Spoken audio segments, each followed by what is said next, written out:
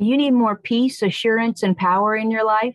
Do you need to hear God's voice clearly and receive his guidance? We all do. And you'll find all of this and more on Elevate the Day podcast.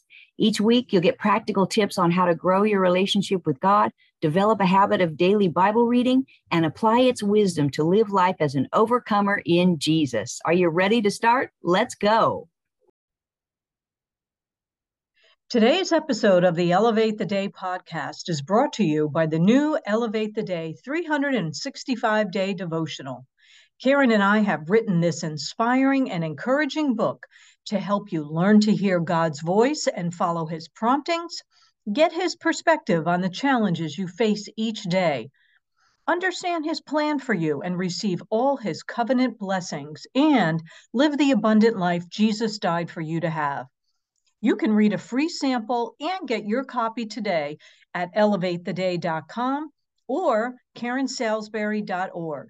Thanks for listening, and we hope you enjoy the show. Hey everyone, welcome to Elevate the Day. My name is Jennifer Cavello, and I am here with my co-host, Karen Salisbury. Hey everybody. So we're excited to have Pastor Artie Kasimis back on our show. He was one of our first guests way back when. And Pastor Artie recently took an amazing trip to Egypt. We're going to chat with him a little bit more about that today. So welcome to the show, Pastor Artie. Thank you. It's great to be here. So Pastor Artie and his wife Janice are the founders of Word Alive Church in Norwalk, Connecticut for almost 30 years. I think this next year will be 27, 28 years. 28. Wow. And so 28 years. Wow. So recently you took an amazing trip to Egypt, and you were teaching and preaching. And so tell the listeners a little bit about why you even went and what did you learn while you were there? Sure. So I was there about 7 years ago, and it happened when I was there last time. It was just after the Arab Spring, when the Islamic Brotherhood came in, took over, all the different Middle Eastern countries. There was a lot of upheaval. And when I went there last time, I couldn't bring my Bible. We had to have Bible school. Rhema Egypt was in the desert, in a farm, in a house, in a farm, in a desert. So everything was kind of underground. I had to lie on my visa and say I was just a tourist and going to go look at the pyramids. So things like that. So ever since I was there, my heart really went out to the people, because they're living under this oppressive system, religious system and government, where they can't freely worship God like we can.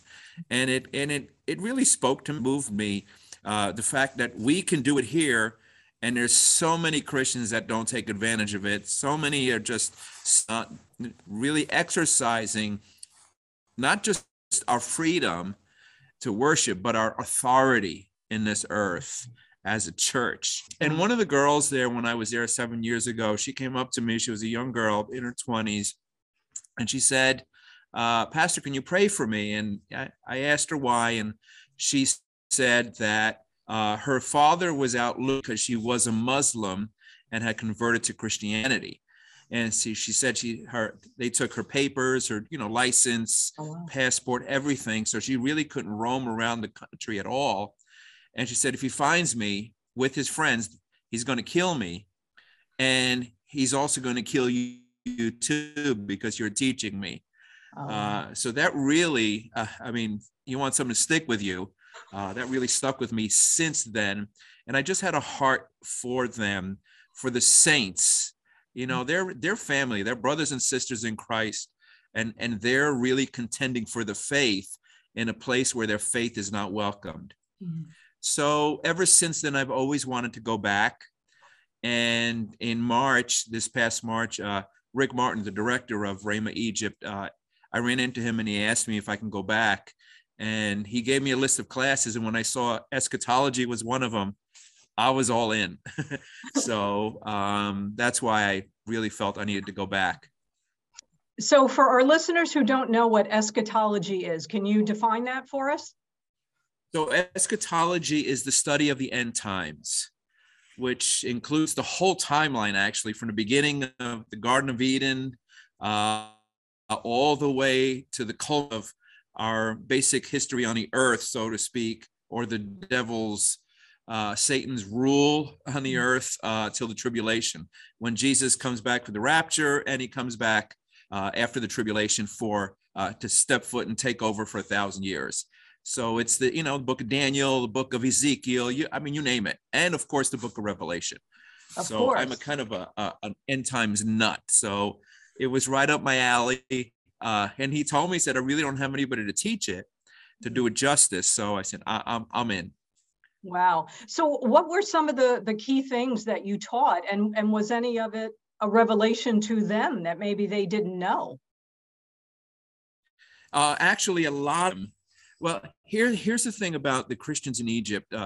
Because the church as we know it, the believing church, the Christian church, it really isn't sanctioned much there. The Coptic Christian church is big in the world of a Christian, because it's 90% Muslim and 10% Christian. And that 10% Christian is mostly Coptic Christian.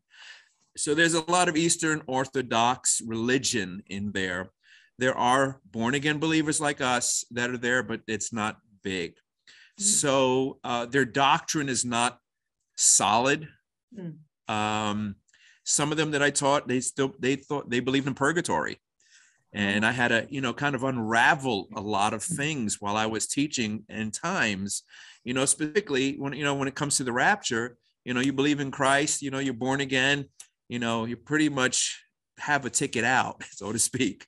And I didn't want to debate, pre-trib, mid-trib and all that. But they thought that you had to go to purgatory first. Others never knew Jesus was coming back. So for them, they really needed solid doctrine. They need teaching out there. And so that was, a lot of what I taught. And the role that Egypt played, as I went through the timeline from the very beginning to the end, the role that Egypt has played it really boggles the mind. Because if you think about it, Egypt protected Jacob and his 12 sons. They fed them, shelter, and they stayed longer than they should have. And that's why, they got into slavery and all that. But Egypt also protected Jesus, Jesus, Joseph, and Mary, right? They said the angel came to them in a dream and he said, go to Egypt. And according to the Egyptians, they're proud of that they protected Jesus, and they claim for 3 years. And they're not, and I'm saying pride, not like, exalted pride, but they have this self appreciation that their people protected the Savior for years from Herod. Wow. So, those are things that the Christians there really hold deep in their faith. Other things that I learned is, remember how in the Acts chapter 10, when Peter had a vision to go to Cornelius's house and preach the gospel to the Italianos? Well, the paisans. Well, the same thing happened when Peter was in Rome.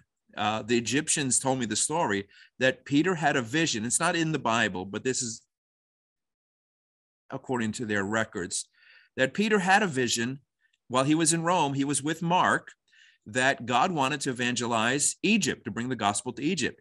So Mark raised his hand and said, I'll go. And he traveled across the Mediterranean, landed in Alexandria, Egypt. And in the process of doing so, as the story goes, that his sandal strap broke. So when he got to Alexandria, he went to a shoemaker, a leathersmith, and he preached the gospel to the leathersmith, and he got saved. And he is regarded as the first Christian in Egypt. And from there, it exploded. Christianity exploded throughout Egypt, and it became a Christian nation. Wow. And so those are things that St. Mark's, the Church of St. Mark, is the biggest Christian church in Cairo, in all of Egypt. And they revere Mark. He's, the Christian church reveres Mark because he brought the gospel to them.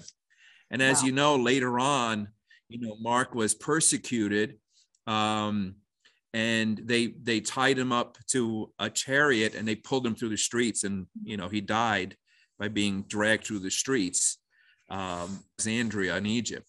But those things are fascinating. The other thing I learned was about 200 BC, where we went in Alexandria.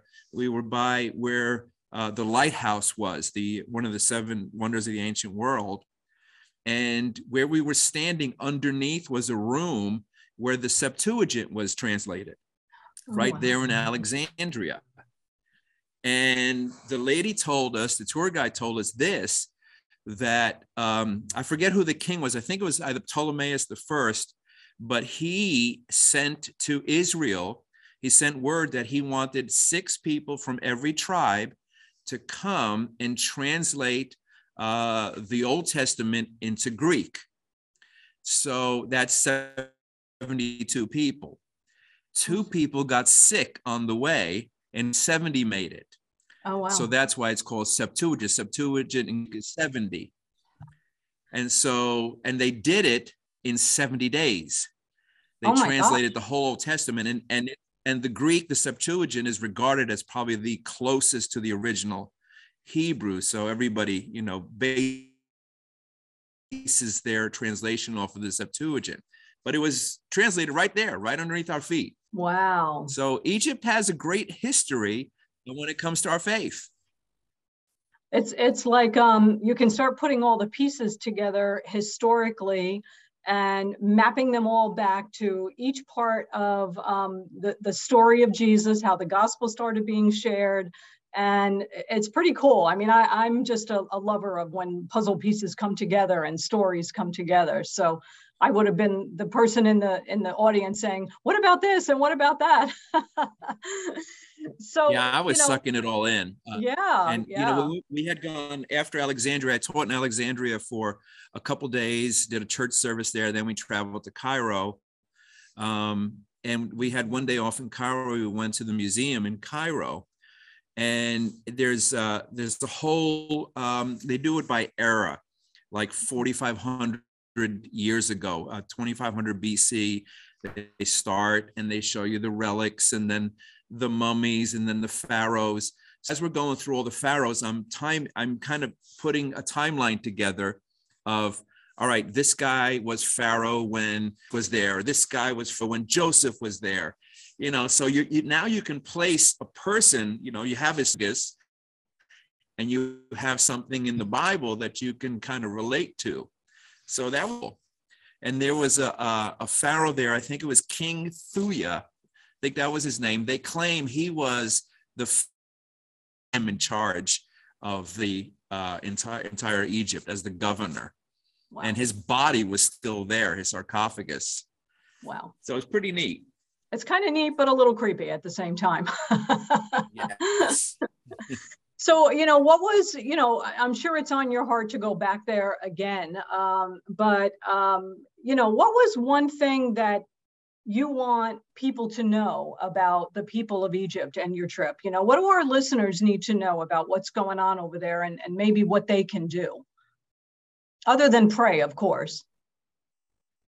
Yeah, prayer is a big thing for them because they are really faith. Like I said, it's really oppressive there because 5 times a day the prayer call goes out from all the mosques, and they're basically speaking this over the people and over the country. And for them, they when it went out 5 a.m, I was praying on for myself. But I took away from that is how much. In the Islam, it's more legalistic. Like you have to pray 5 times a day. You have to do this. As a Christian, we don't want to get legalistic, but we should do that. We should be praying 5 times a day, 10 times a day, or all day. Or Smith Wigglesworth said, I pray, I only pray a half hour a day, but I don't go a half hour without praying. It's something that we should, we're so free that we're just too free. Mm. And I don't know, if we ever get to a place here in the United States where our faith is persecuted that bad, I wonder if we'll buckle under the pressure or if we will have, the courage to stand and say, no, I'm a Christian. You know, you can persecute me all you want. You can kill me. I don't care. I'm standing for Christ. And that's what I took away. And I think for your listeners, I really would hope that they would see their own faith as something very precious and not to take for granted. You know, get to church. You know, when the people that I saw out there, I felt like they were sheep without a shepherd, because there's no solid church or pastor. Because you can't be ordained. There's no ordination unless you're in a Coptic church. Wow. So for us as a minister, it's not recognized. And so there's a lot of people, a lot of moving parts to the church out there, that there's not really a network to solidify and keep them like a family, like here, you know, forsake not the assembling of yourselves together here.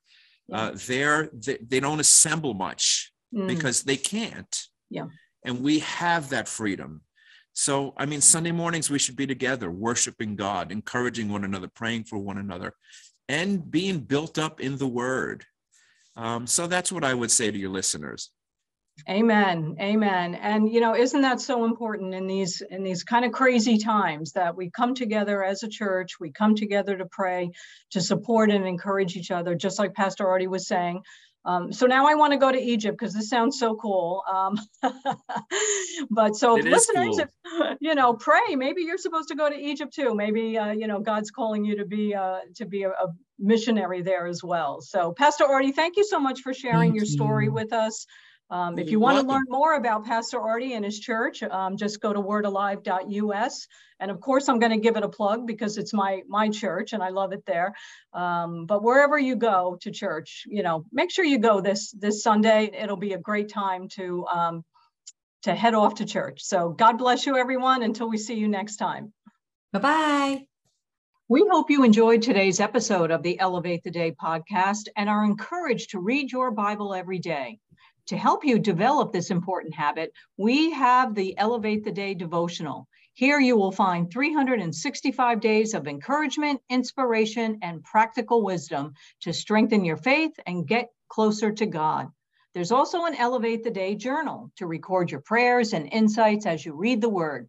Get your copy today at elevatetheday.com or karensalisbury.org. Be sure to tune in every week and subscribe to Elevate the Day on YouTube. You can also go to elevatetheday.com to catch up on past episodes. See you next week.